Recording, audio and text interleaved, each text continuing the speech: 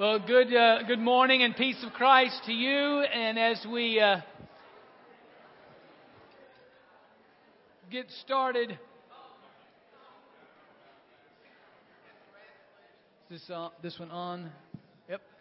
As we get started, as we're continuing on this journey about relationships with one another, about with one another in Christ, being what the church is to be. And that includes relationships where we share with one another just our life in Christ and our whole life. It's not just that we gather for prayer and Bible study and worship, but that we share our lives with one another. And we'll walk through this. But before we go to the passage, I just wanted to ask Scott Rice and Johnny Baker just to come and share just about their relationship with one another. How they share just life with each other. Thanks, Scott. Hey, Johnny. Thanks. When Drew asked me and Johnny first to do this and share about our friendship, I felt inwardly resistant at first because I know so many of you have friendships with Johnny, and why should I be singled out? But I realized in a way I could speak for many of you and what you feel about Johnny. So I said, okay, I'll do it. Well, I found that for friendship to endure, you must have some admiration, admire something about a person that you're friends with, and that has to make you want them to be around them. So I wanted to list 4 things that I admire about Johnny and make me want to be around him. First of all, and you might, being second service, not realize this, how faithful he is to come. And if it's Sunday, Johnny's going to be here. So that's all there is to it. And for me to be here, I have to get out of my car. Roll out of bed, get in my car, and come. Sometimes that's difficult. By contrast, Johnny, although oftentimes he gets a ride from Gene, which is great, from Westwood, his apartment in Westwood. But if he doesn't, he needs to go out in the rain and snow, take a bus downtown and then transfer up here to 17. And yet he's here at 7:45 at least every Sunday. So that is one thing I admire about him. The other thing is not only is he here, but he's cheerful about it. And that's something I appreciate. Yeah, Jean smiles. She knows what I mean. And also, it's one thing to be cheerful, another thing to be enthusiastic. And so he's enthusiastic about seeing me and my friend and everyone he knows. And that's really a lift for me to see him. And the fourth thing is his attitude of acceptance. So we do things like we went to a Rents game last summer. We go to the zoo. We just go out for lunch and go swimming in the summer. And in my job, I'm it's on trial all the time, like all of us. It's as we should be. It's a performance, and we're getting judged. But with Johnny and with a true friend, I think I can relax and be myself because I know he's not going to want to change me or do anything like that. So. He accepts me for who I am, and I can relax. So we really enjoy our time together, and I look forward to many more years of friendship.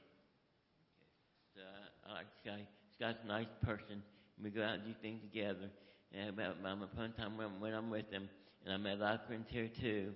And I'm glad I come to church where I can have friends, have a best friend, have friends to go out and do things together and be part of the church. And I'm glad I'm here, and I'm glad I finally found a church I can come to. I can come to every Sunday and come out here every Sunday. Don't miss any Sundays. Hardly ever miss a Sunday. So I'll be here, and that's about it.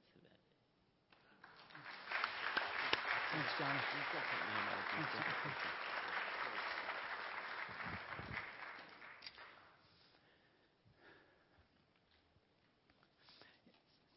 The Apostle Paul, in his relationship to the church in Thessalonica.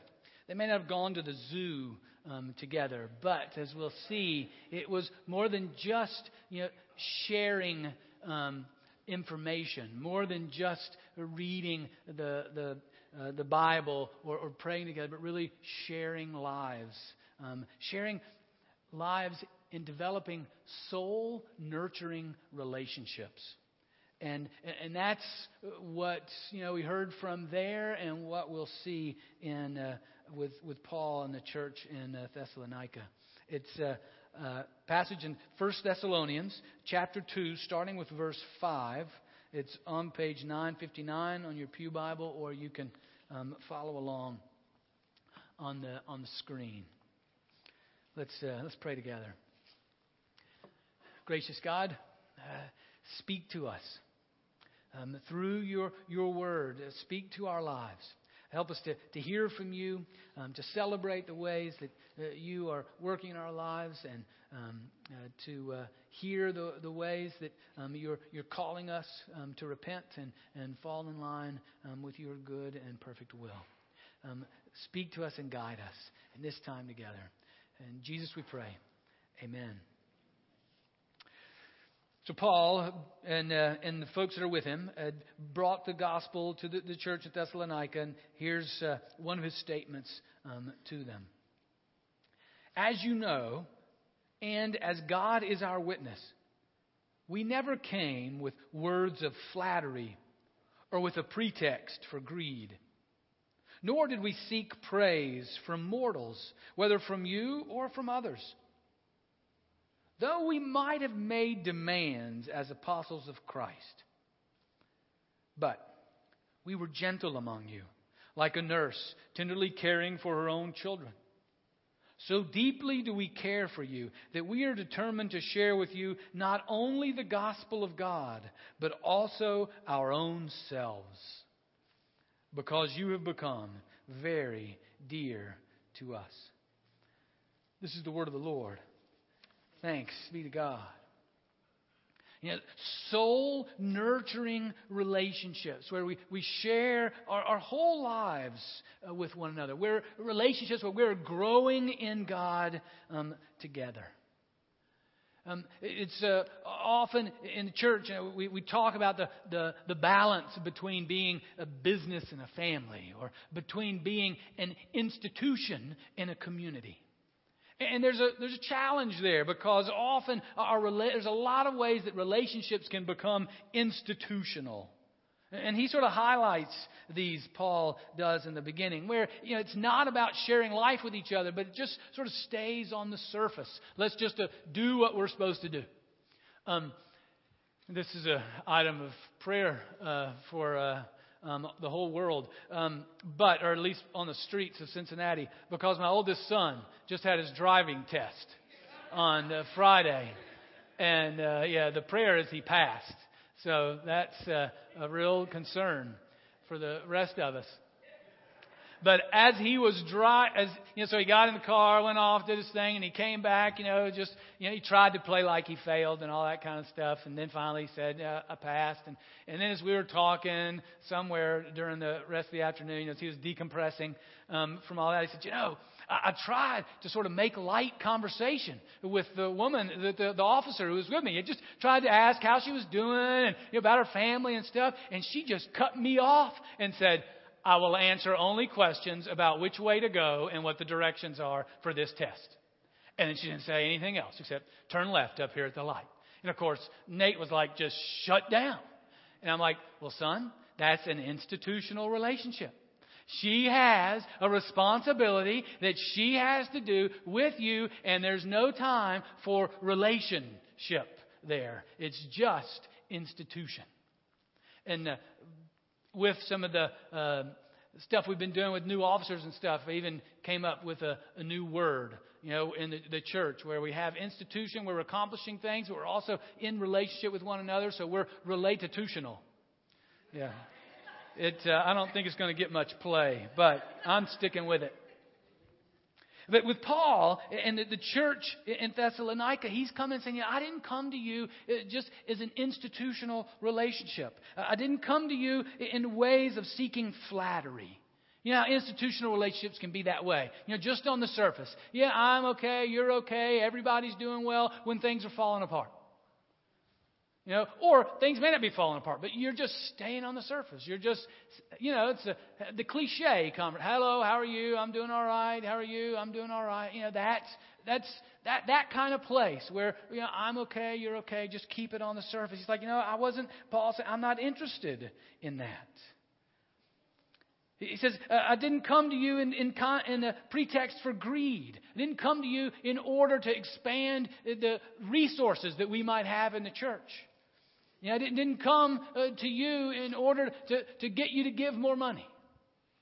You know, and we do that. You know, we are in institutional relationships as well, where we're connecting with others for particular resources. And again, that's okay. There's nothing wrong with that. But Paul's saying that's not the purpose that I'm coming. You know, sometimes we can come to church in order to find a spouse. Well, you know, I hope that happens. But that's not the purpose, you know, for being there. Or we can come to church in order to find a better job, you know. Or I can do everything I can do so that you'll give more money. You know, those are good things. All three of those are good things. But that's not the purpose for our relationship. And then he says as well, he says, I didn't come in order to look good. You know, I didn't come in order to seek praise from mortals, from you or for others. This was not about my fame. You know, Paul wasn't interested in celebrity selfies. You know, he wasn't there just to get up a bigger stage and a bigger platform for him. He didn't want to be in the hip place with just the right people. You know, that wasn't the reason for the relationships. And then finally, he says, even though we could have done this, I didn't come in as the heavy, you know, as the apostle of the Lord to tell you what to do. I didn't make a demand as an apostle of Christ, requiring your obedience in order to accomplish a purpose. You know, that's another thing institutions can do, where we just use people. You know, we just demand and command in order to accomplish the goal. And again, we have to accomplish the goal, but with relationships that are soul nourishing, there's something beyond that. And that's what Paul hits at in the next verse when he says that, you know, so we come to you, you know, tenderly, like a mother nursing a child. We caring for our own children. I didn't want to. There was the purpose that he was there. His calling was there. So I came to share the gospel of God, the good news of God, that Jesus is God in the flesh and that He has died for us. He's been raised to new life. We've been freed from sin. I came to share that information with you, to share that good news, but not just that good news. We loved you so much, we wanted to share with you that great news, and we wanted to share you ourselves as well. We wanted to be in soul-nourishing relationships with you. Yeah, and isn't the very existence of Jesus, the life, the death, the resurrection of Jesus, just a sign that that's what the good news is about? I mean, that God became human. That He moved into the neighborhood. That He came among us to see us face to face, eye to eye, to press the flesh. You know, the incarnation, God becoming flesh, speaks to us that the gospel is to be lived out in face to face, hand to hand relationships. And even the work of Pentecost, when the Holy Spirit comes upon us. So God the Son comes in human form. Well, God the Spirit comes in the glory and power of God. And what does He do? What does the Holy Spirit do in that initial act? I could think of a whole bunch of real efficient ways to just take over the world. A couple mushroom clouds, with shock and awe. That would have gotten a whole bunch of people on board real quickly. But that's not what He did. He came in the 120 people gathered in the upper room and enabled them to speak the language of all the other people that were gathered outside of the upper room. And that demonstrated the glory and power of God, enabling relationships between people in the church and those outside the church. Soul-nourishing relationships. Maybe just as I've been using that term, that you've had people come to your mind. You know, who are those folks that are in soul-nourishing relationships, with you? And to stop and to give thanks, to praise God for the gift, whether it's in your past or your present, that you can, those people come to mind that and you're with them, your soul is nourished. And in those relationships, then feed them, feed those relationships.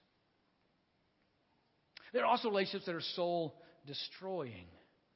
And maybe those come to mind. And you may want to see how can I change that relationship to be one that's soul-nurturing. The thing that came to mind as I was considering this and considering being the church, being with one another in Christ and what, that freedom that comes in relationships when we're soul-nourishing, is I remembered when my children would play well together. Now, there's just a few memories of that. And it's 10 years ago. So, in some ways they've been sanitized, by my memory of wanting them to be good. But when we lived in Mobile and the girls were, elementary school and Nate was just a little toddler, we had an upstairs that was finished. But, it was like it was an old attic. So 6-foot ceilings and made me feel really tall. But it was great for them as well, because it was just their space and they could do what they wanted. And I remember one time we'd gone out to Utah to visit my sister because she lives in Utah, and we'd all flown on an airplane. Sort of the first time that they'd been on an airplane, they could remember to go and see her. And then they had gone upstairs when we got back, and they were playing airplane. They had all the chairs that were up there lined up, and they had a little center aisle, and that one was a pilot, one was the stewardess. Well, and poor Nate, he never got to be pilot or steward or steward. He was just a toddler. He was just a passenger. Or if they played school, he was just a student at best.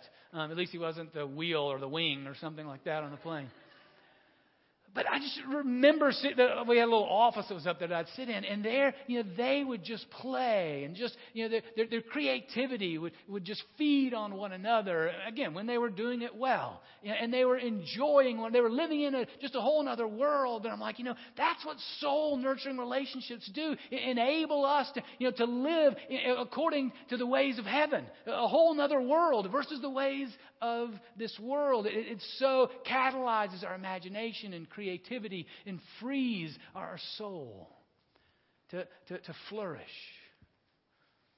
And I think maybe that's one of the things that Jesus was getting at when he was saying you must become like a child. David Benner wrote a book that I've been, one of the things that I resourced and used in just preparing for this series.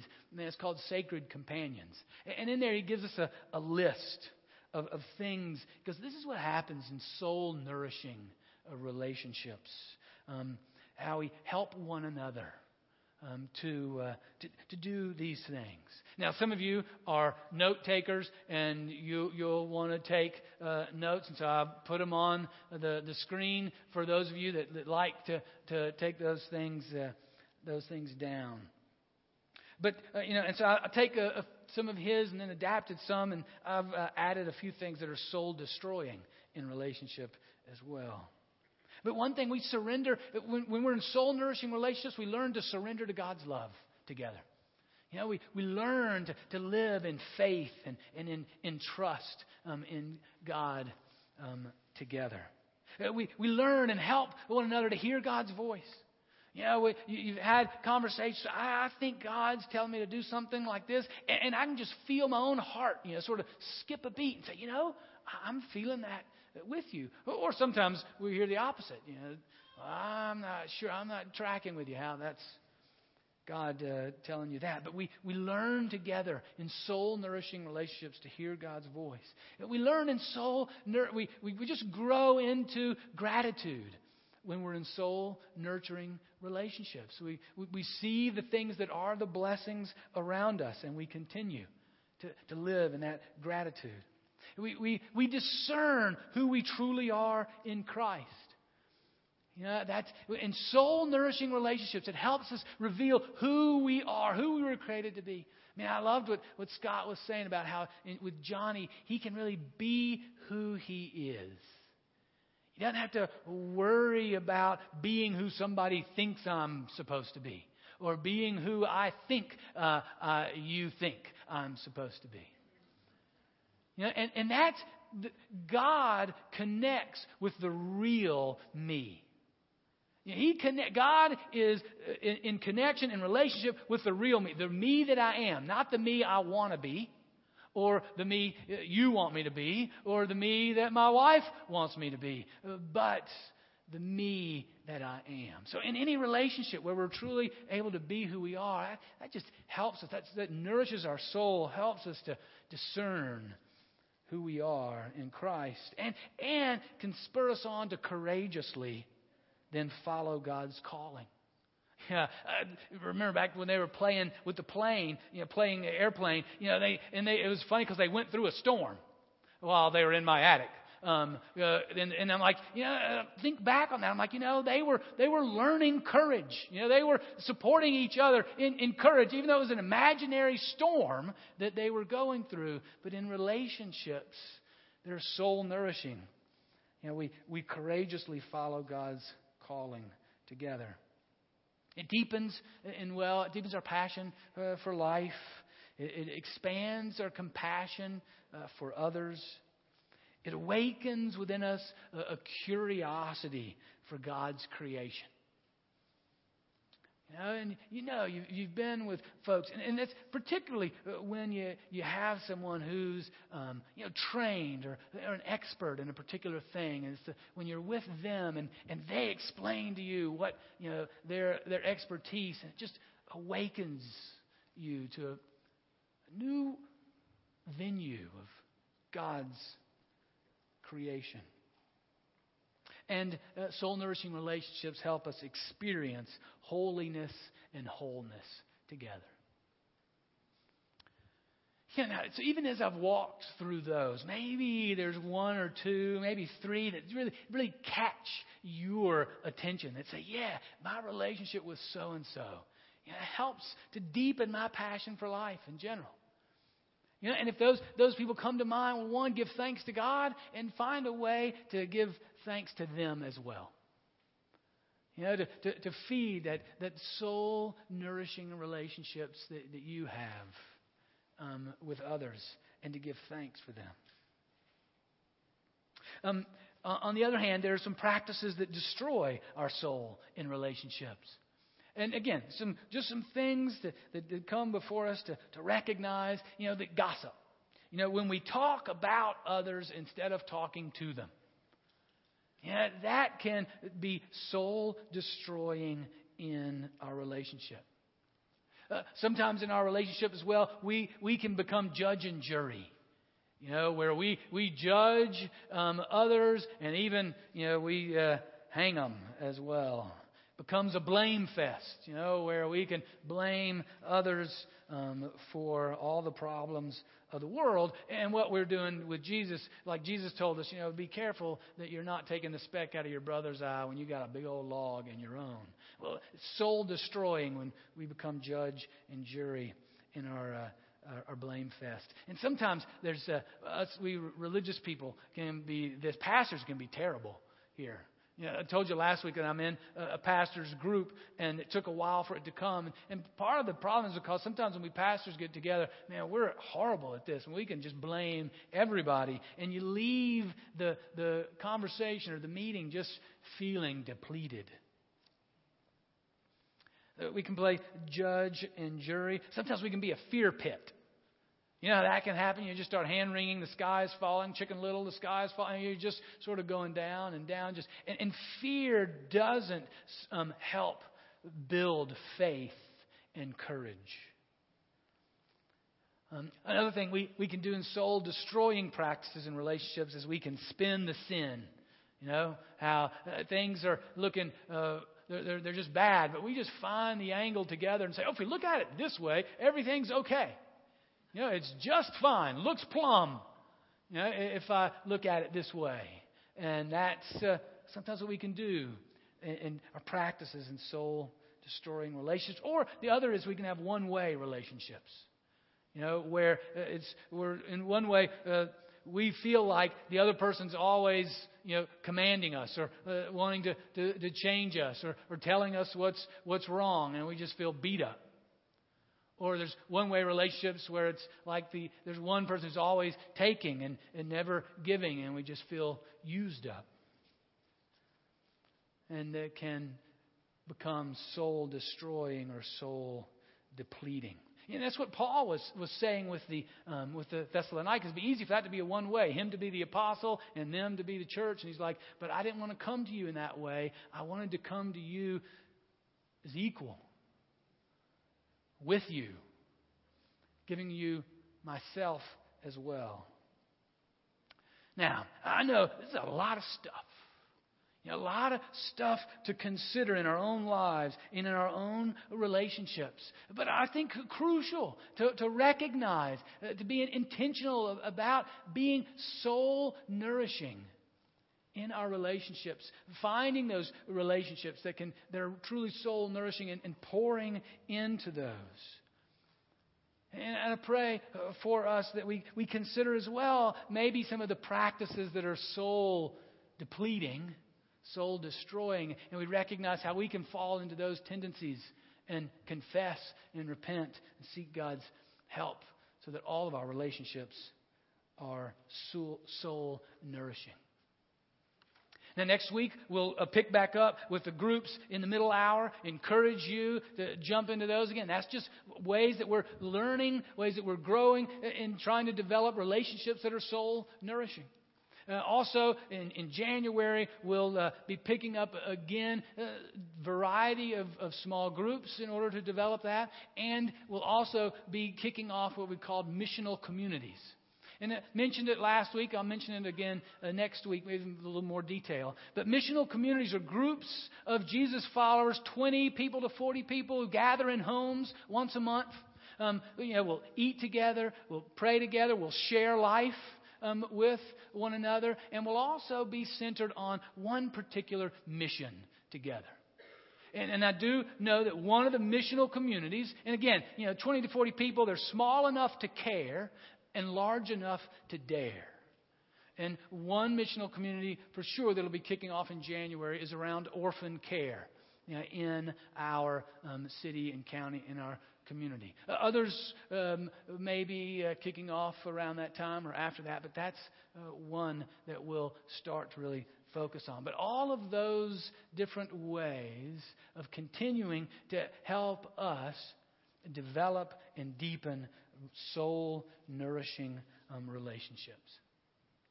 So may we then pray and pursue relationships that do feed our faith, that nourish our soul, that we will share the good news with each other. We'll live into the good news with each other as we share our lives with each other as well. Amen.